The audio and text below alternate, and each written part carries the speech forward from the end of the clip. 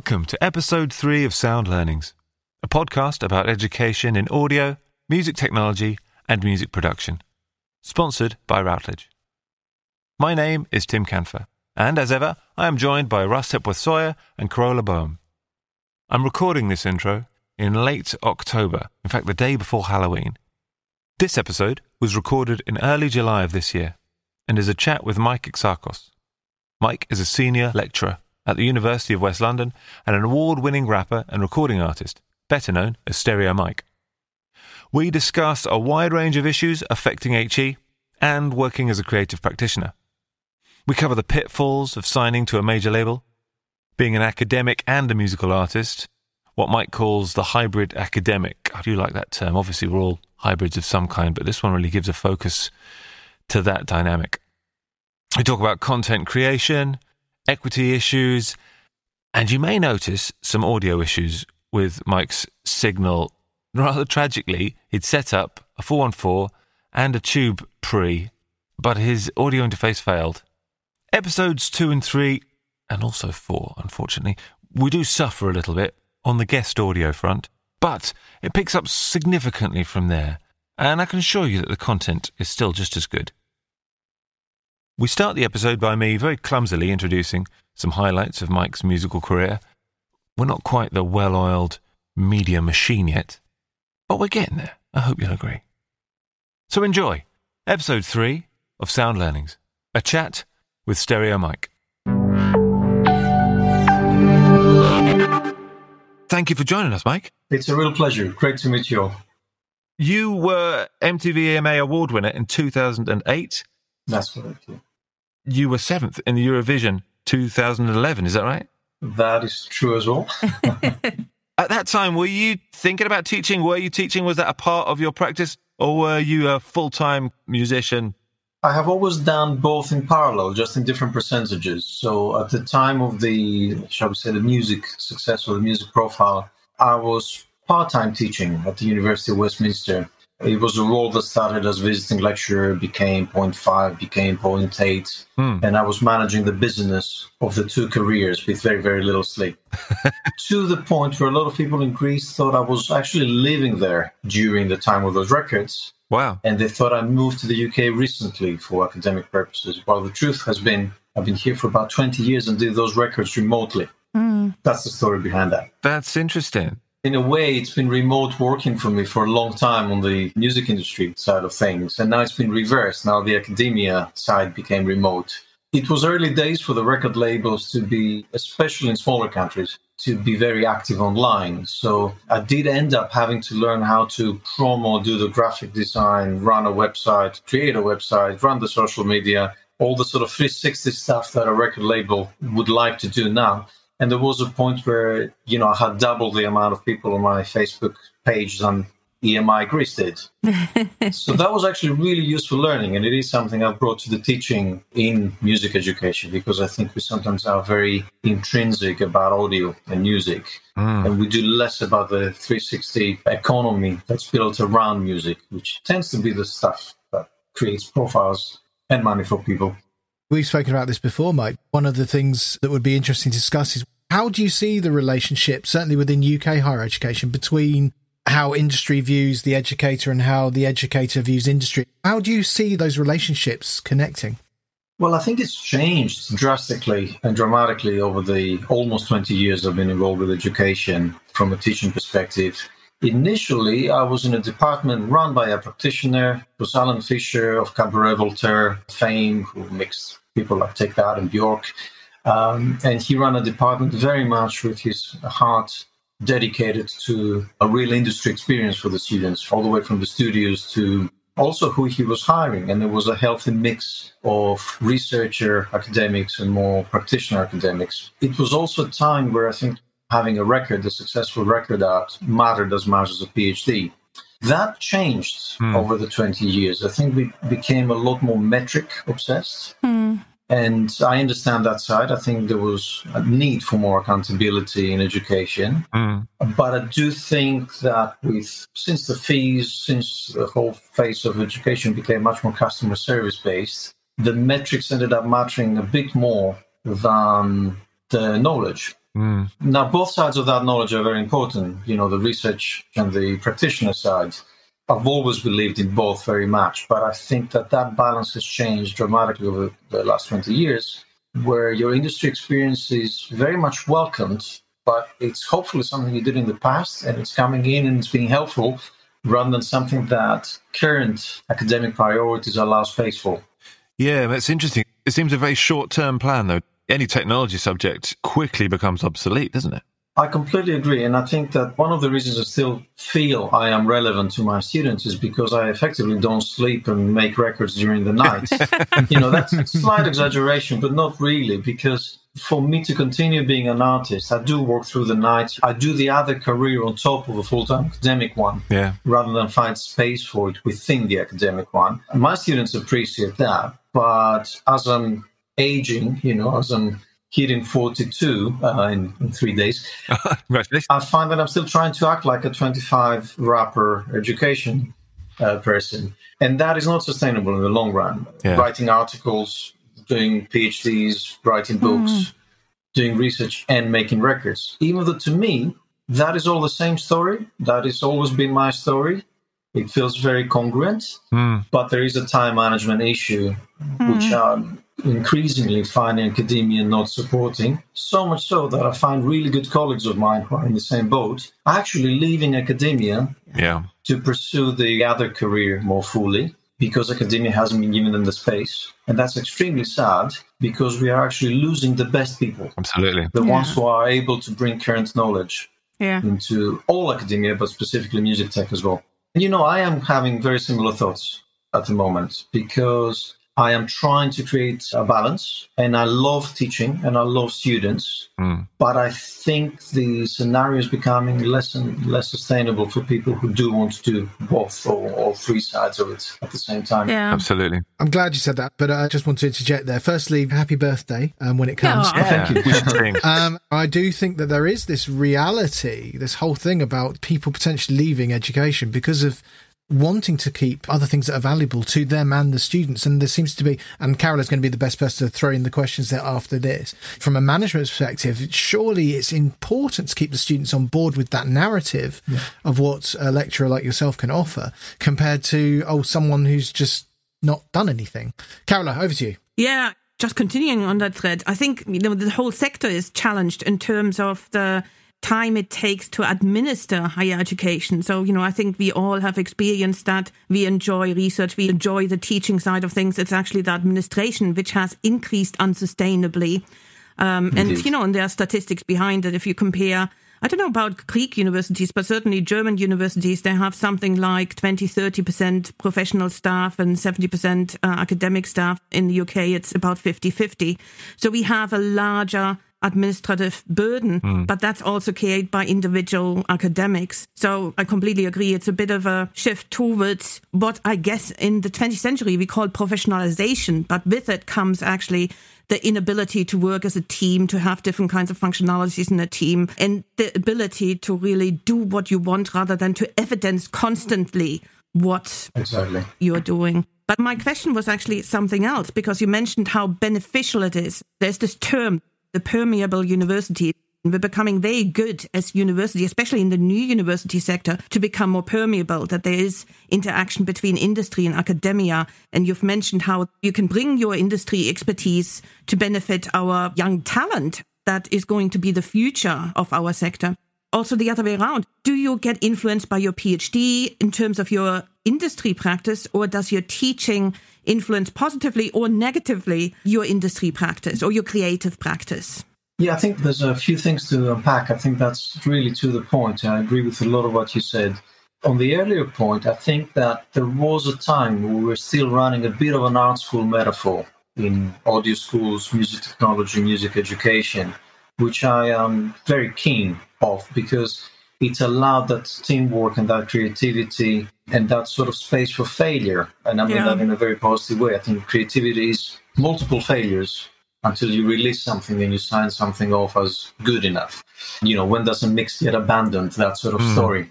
You are right in talking about the professionalization of the sector. And I think there are a lot of positives there. I don't want to come across as somebody who's lamenting on the old days at all.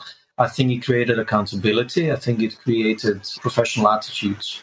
But we need to be careful not to throw the baby with the bathwater, because there were aspects of the warmer team spirit in the art school metaphor that allowed teaching in the sense of the reasons why I came into education in the first place. Sharing practice, having the time to sit in a studio with students and dissect things and not only worry about the NSS. Yeah. Now, I'm not saying necessarily that these two things are conflicting, but I think the administrative burden that this also created in parallel, but also the lack of acceptance that if you're going to be a professional entity, you need to hire the workforce that goes with it. I'm sure there is a model that works, where the academic can still be an artist academic, a creative practitioner. Because what is going to happen is, you see, these are still early times. If I take my 20-year career so far in academia, the last 5 to 10 years have definitely stopped me from the frequency and the speed of releases I was doing before. Yeah. And I wonder what's going to happen in another 10 years, and whether this link to industry will be more about bringing already successful professionals in for those master classes, for those, promo shots. I don't want to sound too cynical with this, but and less about having great talent that you're not allowing the chance to keep growing. So if I find myself stopping to grow, I will probably leave or do something else. Yeah. Or I will stop being a creative practitioner in parallel. And then it will be about bringing professionals from outside and just sort of circulating, doing that circle. This is the reality. I mean, this is something I faced. I worked at an institution. It was my first ever full-time job, and it was many years ago now. I remember at the time coming in from working part-time in industry, coming into this particular place, being asked by a student after I'd been there maybe 3 years, teaching with another guy who was part-time, who's engineering, and being asked, "So, Russ, what have you been doing lately?" "I've been teaching your course." And literally there was a measurement between me and this other colleague who, brilliant guy, but was still being, measured against how professional we are. But if we're not given the time to be able to do it, I remain part-time in education, so I have got the time to do it. Yeah. How long that's feasible in the real world, I don't know. It's difficult, isn't it? I agree. But Carola, you brought out another point that's the sort of positive side of how the synthesis might work and whether the research is affecting my practice. Absolutely. I've been an ambassador for people doing creative or practice-based PhDs because I actually dropped my record label to do my 4th album as a PhD. Right. And, a major label contract, I decided to stop it after my initial independent album. I had a 3-album deal. I stopped at 2 albums. Because I wanted to take the time to do this 3rd one as, I guess, somebody who, I suppose I could say I'm satisfied that I had some success with my work commercially. And I actually wanted to take the hip-hop scholar thing back into the cave, if you allow me that metaphor. I sort of wanted to do it slow. I wanted to think about it. I didn't want to do it in the sort of speed of a commercial release. Partly because I wanted to find a way of working around the commercial, creative, financial limitations of copyright licensing. Yeah. And I wanted to create a hip-hop album where I've made all the samples myself, so that isn't an issue, but I'm still getting a sample-based aesthetic out of that. That sounds kind of simple on the surface, and there are other really big famous practitioners like De La Soul and Frank Dukes doing exactly that. But I wanted to research it, analyze it, understand it, understand why doesn't a recording sound like a sample? What are the aesthetic nuances of what gives this music a sample-based aesthetic? And for that, I needed to slow down, go into the cave, the studio cave, and research this carefully and ask myself very difficult questions as an artist and as a researcher. I don't think those two things are different in my head. Yeah. But I need to do it in a way that I was answering commercial problems that I faced in my major label contracts. Yeah. One of them being that I find myself with EMI as an independent artist, bringing in a pre-production that was quite heavily based on samples and thinking, now that I'm with a major label, I got it, right? We're going to We're going to license everything and release this stuff that features soul and funk and blues records, we think. Of course, the answer was something that Wayne Marshall has written in a wonderful article about the death of the real in sample-based hip-hop. Yeah. I found out that actually I was in the worst possible majority of artists. I was not in the minority of underground beat makers, producers who don't really care about the mainstream radar. And I was not in the top 1% of Kanye West who can license anything. Yeah. I was with a major profile in a small country. National original success. And this is where you have all the problems. Wayne Marshall has identified that as the problem of practicing this art form for the majority of producers. And there I was thinking, I got to rewrite this whole album because a major label contract means less than being independent in this freedom. So this led to a PhD, this problem. This was actually a real problem. Isn't that such a fabulous example? Because on the one hand, that's where practice as research works really well, because you've got the critical and conceptual inquiry, which pushes the practice forward. And then from the practice, you get more critical and conceptual insights that might influence the industry and influence understanding and help others to position themselves. So I think that's a brilliant example where practice as research PhDs can provide so much and where universities have a role to play to support these kinds of research projects. I completely agree. And, it led to signing with Digital Minds, which is an international digital content label, because they were more excited about the making of than even the album. Right. And I created an online blog called #HipHopTimeMachine, where I'm just sharing my trips to America, to the old studios, to Sam Phillips's old studio, to the Chess Brothers' old studio, finding Willie Dixon's grandson and talking to him for 4 hours because he was so excited about the project. Cool. And then doing my little experiments, echo chambers in the loo, like the Chess Brothers were doing. But all of that stuff that's me making the album has become teaching material. In fact, my university gave me the title of online champion because they liked my online delivery, which was actually heavily using all my DIY experiments from this very project. So, Carola, what you're saying is completely true. The universities get the benefit of this projects or lives that are embedded research and industry. But the question remains, I have been doing this in my own time, in my not free time, my night time, Yes, quite. And we need to find ways to support people who do, I'm surrounded by colleagues doing the same. Their life is this one enthusiastic dedication to their field. And they do it through scholarly and through practical means. To them, it's the same. But we need the space to do that. Some of my best colleagues have gone part-time. So the university has lost 50% of them because they couldn't be artists and academics at the same time right now in 2019, 2020. So with all that positivity, I think that the middle management and higher management in the universities needs to think about what Tim said earlier. What happens in 5 years? Let's not look at the current metrics. What happens in 5 or 10 years? Will we lose this hybrid academic that we got in 10, 15 years ago as visiting lecturers initially? And I think the challenge is actually quite larger than that, because I think somehow Britain has managed quite well to make the entrepreneurial university a thing. We see European universities sometimes struggle slightly more with that, especially with music and music technology, music production playing quite a large role in the higher education sector in Britain. But actually what's happening on the larger scale, and I think this is something to do with our elitism, with our class divides, that there is still the separation between, I guess, what Labour would call the worker. As a German, I kind of think I don't understand what class means. I don't understand what, the working class means. As a German, I never had to deal with these kinds of concepts. And I don't know if that's the same for Greece. But what we're actually seeing here in the UK is that there's a separation between the very, very well-off at the top, and that includes artists,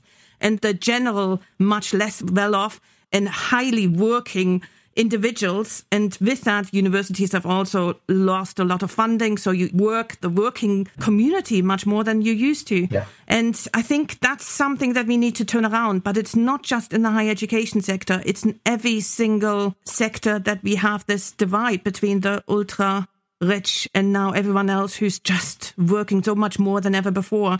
And I think there are some statistics which have compared the average working hours of the average worker in Britain to Victorian times, to early industrial, the first half of the industrial age, where workers were exploited. Now, that might be a bit too lefty, but there is some truth in that. If we had spread the wealth much more, then everyone is able to have a bit more time. We're supposed to have the future of work. We're supposed to have much more automation. So where's the benefit? At the moment, we all, in all of the sectors, see actually we're working longer hours rather than less. So what is happening there? Also, it seems to reflect that in the industry as well. There seems to be a particular demographic now that you can only really manage to do it if you're funded by the bank of mum and dad, which you see the amount of musicians now in popular music. There's so much more from what you would normally call upper class. I think NME did a piece on the number of people who've come from public school. It's rocketed, whereas it used to be in like the 1%. Now it's significantly more. And it's a shame because we're seeing that. And I suppose that reflects the general demographic of sociocultural boundaries, of course, race and gender, the whole thing. I'm really glad you brought up the equity and democracy arguments to this, both of you, Roland and Tim. I think it's impossible to be a hip-hop artist and not come from a place of DIY. Absolutely. I suppose doing it for some social reason. Obviously, I'm talking about the real hip-hop, not necessarily the show of hip-hop. Yeah. But I think that's fundamental to my psyche as a musician. Whether it's punk or hip-hop, the DIY aspect of making something out of nothing relates to peoples who had to make that happen to express themselves. Yeah. I've been quite lucky that I've worked in a couple of universities that have had a statistic of unusual backgrounds and demographics to what is the norm. And that's been a real pleasure. You know, as a foreigner coming to the UK, getting my education, and then turning around in my class on an MA in the early 2000s and having a class of 30 people all the way from India to America to Africa, blending their sounds, blending their instruments, blending their mentality, blending the way they listen. I think it's very nuanced and deep, the way people hear bass, the way people hear top. So it's actually a whole sonic perspective of how we understand stuff. It's affected, let alone the student, it's affected me hugely over the years. It's taught me a lot. You know, I've actually been learning so much more by having vibrant, enthusiastic, international students in my classes from every social background. I think this is extremely important. As a hip-hop musician and hip-hop educator, I think this is what has made my educational context really exciting, really amazing. Yeah, I want to see it continue. I was a little bit surprised about a class system myself coming from somewhere else. Right. Partly coming from a place with no economy. I have actually joked to my parents recently, my dad is Greek, my mom is Croatian. Those are two of the worst economies in Europe, or they were for a minute. And then I came to the UK, and I'm seeing this country doing quite badly with Brexit and in education and the rest. And there was a point where I said, am I cursed? Joking aside, I think that after you lived for a few decades, you're starting to see patterns, and you sort of also seeing dangerous patterns. And I'm quite aware that one of my countries had this great idea, because there once used to be an empire, you know, Greece being a place of great mythology and ancient past.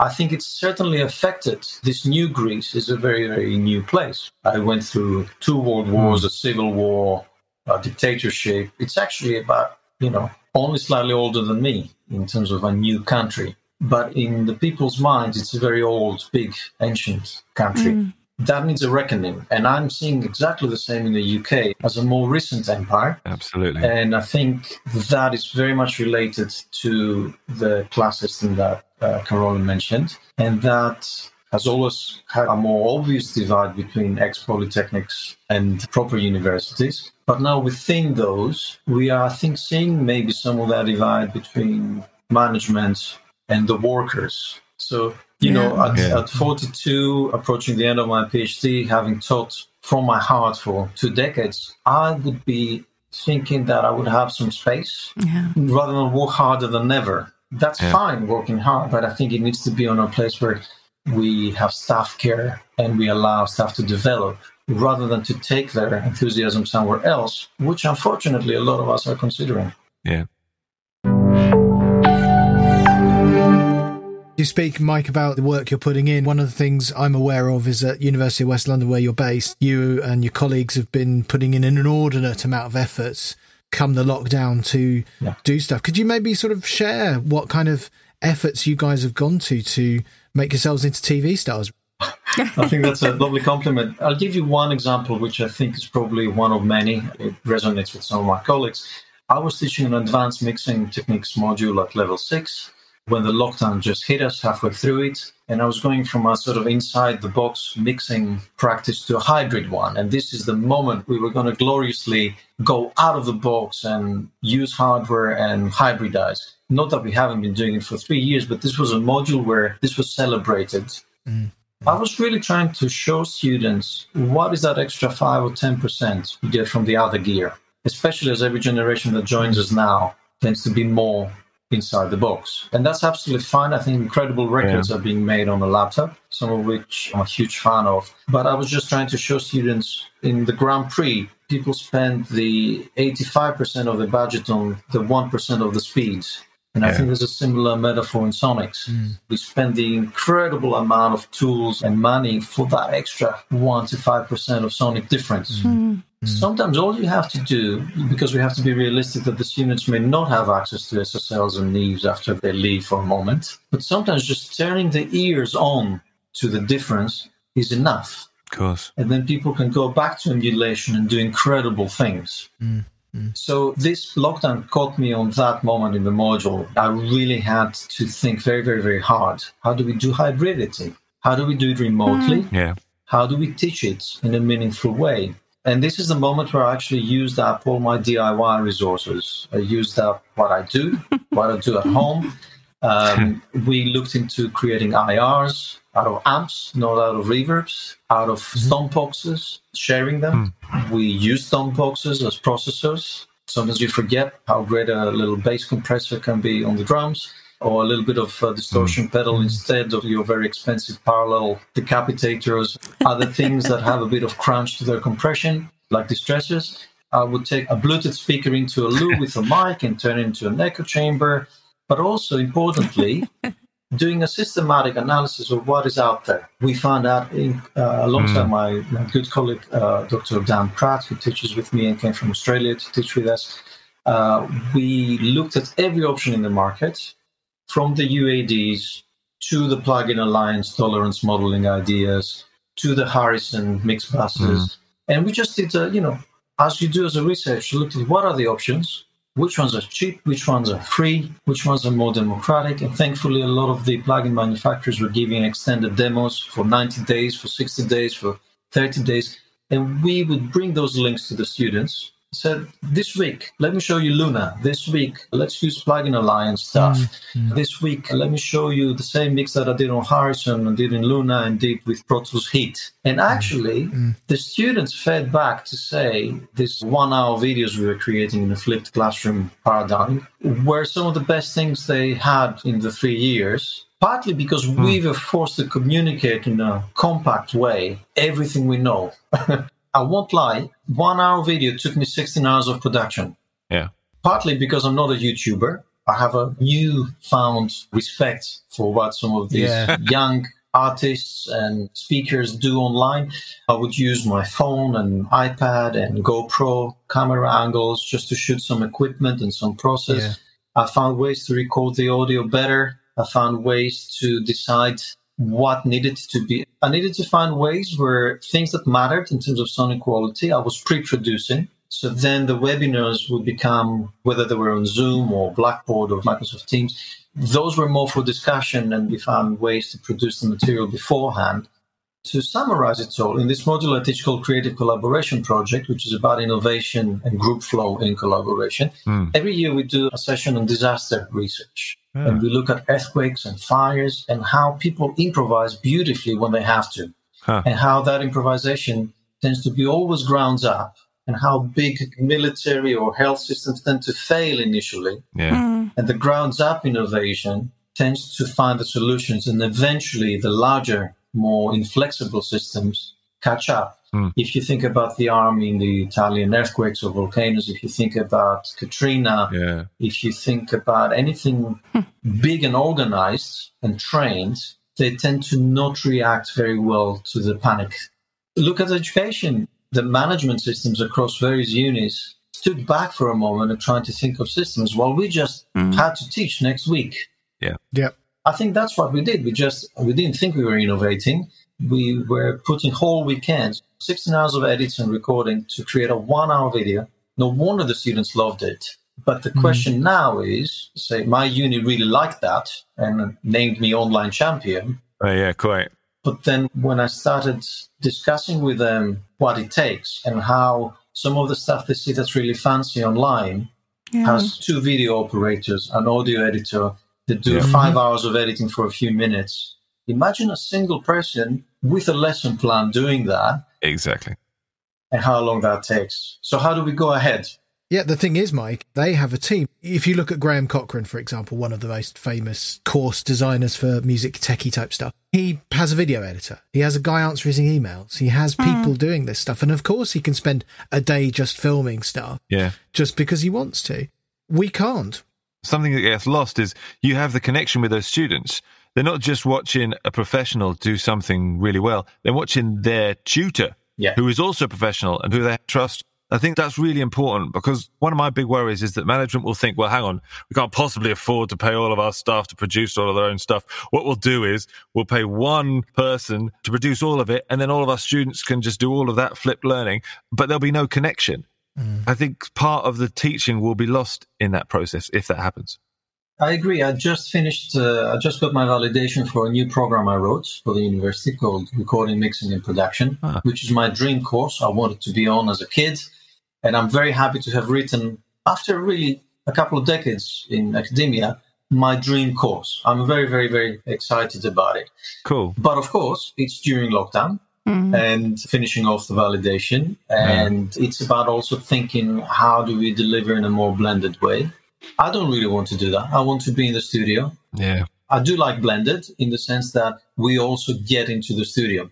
But the question that came up that's very relevant to what Tim just said is, these will be now new students, right? Yeah. Those new students seeing me on camera, that's a very different experience to my level 6s who for 3 years we've worked together, having to do a semester of blended delivery and almost getting the best sort of concrete summary of everything I know in those videos. That's very, very different. Like you said, they learn to trust me. They know my keywords. I can say in the video, remember all those times we spent when we were doing phase and chasing phase, and here's what the EQ just did and ruined the phase. Let's have a look at that.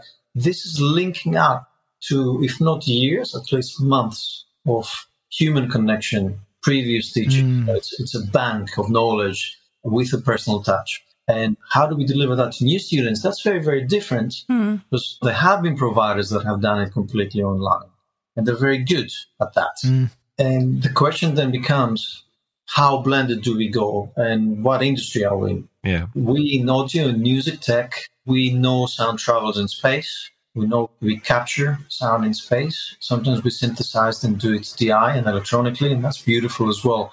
But even then, you monitor that sound, hopefully, on speakers in a room, and you understand space within space, so that when eventually it hits a great mastering engineer like Russ, it doesn't have to re-engineer the mix from scratch. No. I think that's all extremely important, that our art form is a form of sonic architecture, and it works in space, even if it's extremely electronic, even if it's completely DI'd. Yeah. These are the sort of arguments that are actually hard to explain to people who don't do the nuanced aspects of this. Definitely. And this is where the trust needs to be with the specialist when we say there is no point teaching a recording module after a certain point online. I need to have somebody like Pip, who's done decades of records, who knows microphones, breathes microphones, instinctually hears resonances in microphones. I want this person who has decades of industry experience across different styles to be there with my level 4s and go, be the guru that he is with a microphone in a room, searching for that space. Yeah. He's referring to Pip Williams there. I am, because, this is the beauty of education. You will find somebody younger than me coming in with their Max Ableton glitch skills, me in the middle kind of doing old school and new school at the same time, and somebody like Pig doing more of the old school. It's great that we have accumulated this talent, and now we need to keep it, because then the students get 7 or 8 decades of audio knowledge, from vintage mics, cutting edge chopping. And of course, that points towards something which we've just talked about 10 minutes ago, this notion of the permeable university that we're moving towards, and we need to push that faster in that we make these partnerships, that university industry partnerships really benefit the young talent coming up. So it's not about the academic alone, knowing the knowledge and transferring it to their learners. It's actually about facilitating an environment where also industry comes in, where new ideas come in, where academia comes in, and then facilitating that learning in that environment. Yeah, I completely agree. We recently brought Mark Spike Stent to do a masterclass because he was our honorary PhD. I did the speech for him. It was actually extremely humbling to be introducing him in a graduation of students. He was humbled equally about the academic qualification. He didn't want this award to be just an honorary thing. He wanted to come back and do a masterclass in his insanely busy schedule, and he kept pushing us for it. Now, his connection with us is that Paul Bosch, one of our lecturers, was his assistant back in the day. So it's a very warm connection. And that goes back to show how, for a lot of us, those links are not something we have to synthesize. They have always been there. Yeah. This model of the university is still feeding off, digesting our previous model. It would be dangerous to assume it's all working. We're seeing the positive hangover of a very art school connected practitioner education system. So now we need some very active moves to keep that happening. There's other reasons for that as well. At the same time, the university is losing its allure to students who just want to do. It's a very capitalistic moment in the industries. I think it's a peak of neoliberalism. And that has affected people's philosophies. And they just want to succeed in their industry. I didn't enter uni, even 25 years ago, wanted to be an academic. I wanted to be in the studios and learn how to make incredible punk, hip-hop, metal, funk. The lecturers that I loved were the same ones I would go and see in a gig. Like Barclay, who Russ knows. He inspired me to be an academic because I saw him at a gig playing the Hammond organ like a god that same evening. Barclay Mackay, that same evening after a class. So that's my role model academic. And hopefully I'm a similar kind. He's a great producer too. Amazing. And, he taught me studio crafts. And I think he taught me something more than that this is the sort of hybrid academic I like. And I am one of them. I actually met him at the MPEC a few years ago with short hair, and I didn't recognize him at first. And I was like, you are Barclay. You are the reason I'm here. This is how important this stuff is. So the people who turned me on to academia were actually great practitioners. And the students who are coming in, to go back to the argument of employment and employability, they don't come in because of the academic allure. They come because of the industry links and because the university says we have a great employment record and we have great practitioners on board. If you fast forward 5 to 10 years, I think you may find that the academicness of the institution, once we go through another generation, at the moment, I think it's only interesting to parents, not to kids. Kids come to uni to learn the skills. The parents are sort of making a compromise, going, okay, you're going to do what you love and get a degree. I'm sort of happy with that. That's what happened to me. Me too. So what happens in 5-10 years if they all leave? Are they just coming to my online tutorial classes? Are they coming to my studio? Is the education becoming more one of private providers, or a new model where teams of great people just create amazing stuff?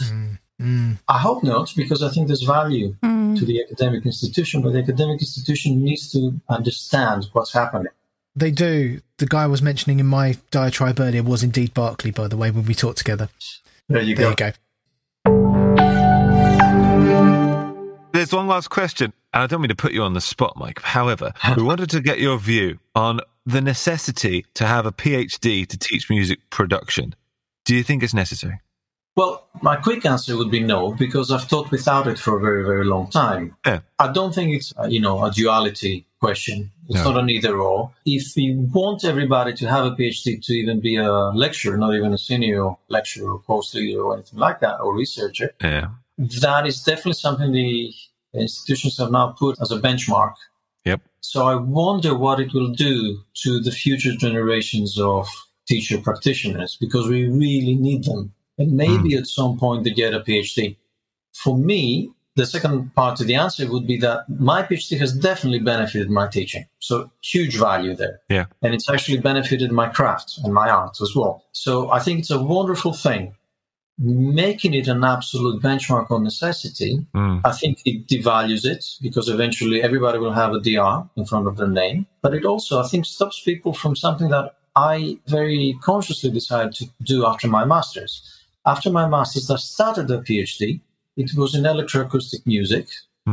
It was at Middlesex. I loved it. I loved the sonic arts aspects of sound design. But I got my big break with my hip-hop career in parallel. I had an independent record. It went big with a couple of singles that brought me into the VMA Awards in Greece. And that brought me to a point where I could either produce my major record album, big time, or do the PhD. There was a point where the two were not at all compatible. So being 22, 23, 24 at the time, that's the period it took, working as a chief engineer in a small Hackney studio, teaching as a visiting lecturer, trying to do a PhD, and suddenly having a career break, I thought quite consciously about the ageism of the music industry. Yeah. I also ended up fronting my album by accident. I was never going to be the MC on my own productions. I think that played part of that conscious decision.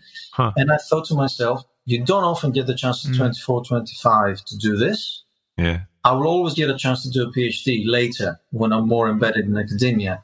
Now, that is a decision a young academic probably would make differently, because they would know their academic career is a no-go unless they get that PhD. And now what we're getting is 25 years old with PhD who have lost the chance to do practitioner work, and they become lifelong academics. So the hybrid academic I am is very much based on a decision to follow industry and not academia for a moment, when it was more congruent to my age. And then now I can write a PhD about hip-hop because I have a little bit of kudos as a practitioner. And I can talk about records and mixing records and sampling and legal issues. In fact, my PhD was born out of an industry conundrum, as I say. That's my worry about making it an absolute.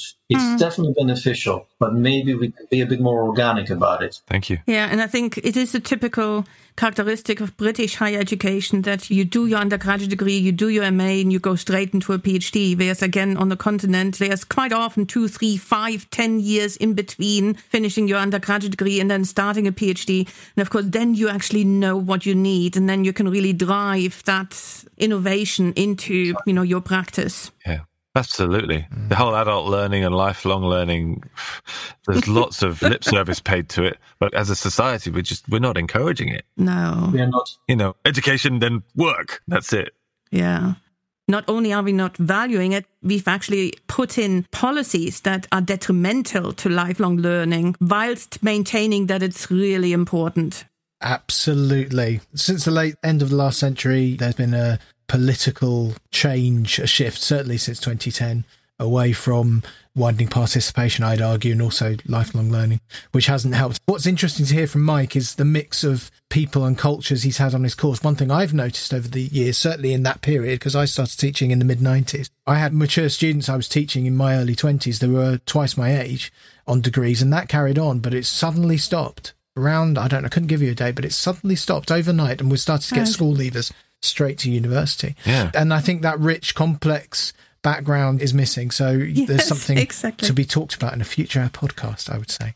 I would agree with Carola in saying that the new PhD I started was completely different. And it was because of industry experience, because it was born as a professional problem. So I didn't go back to an electroacoustic one. In fact, as much as I love electroacoustic music, I also found that it represents a more academic, elitist way of making sounds. While my truth, my life story was about DIY sounds. Now, of course, they connect, they're not separate. but there was a philosophical difference to what my new PhD is and why it's much more relevant to my students as well. So I would concur with that. And I think we still get more mature students on MAs, and I personally still get them.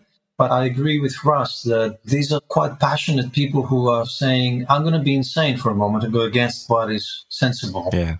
Rather than actually saying it is very sensible at some point in your life to come in and do this. My mom recently, near her retirement, did a psychology degree in an open university style, where it was something, she worked in the tourist industry for 42 years, and she always dealt with clients. And she felt she was always sitting in the psychology chair. And one day she did it. That's great. In her 60s. It's incredible, you know. We need to support that. Yeah, absolutely. Definitely. And lifelong learning as a philosophy. Well, thank you so much. Yeah. We're coming up to the end of our time. I want to say massive thank you. A quick reflection. Wouldn't it be great to see that diversity of students filtering through, not just in our classes, but also to places of power? That's one thing I would love to see. Absolutely.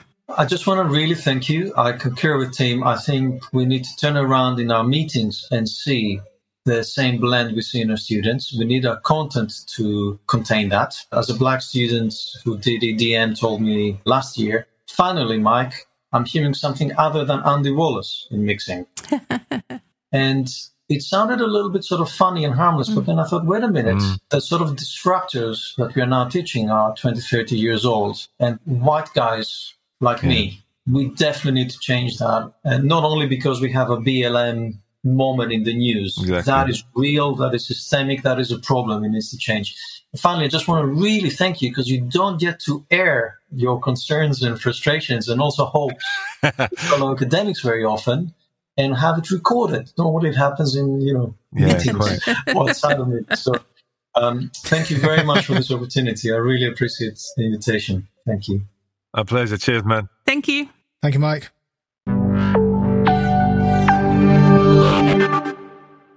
Thanks for listening to episode 3 of Sound Learnings, produced by Tim Canfer, Russ Hepworth-Sawyer, and Carola Boehm.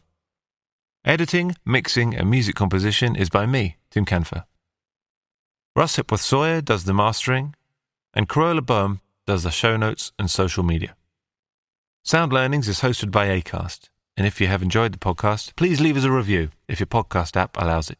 Otherwise, please give us a shout on your favourite social media platform. It really does help. Goodbye for now. Bye. Bye.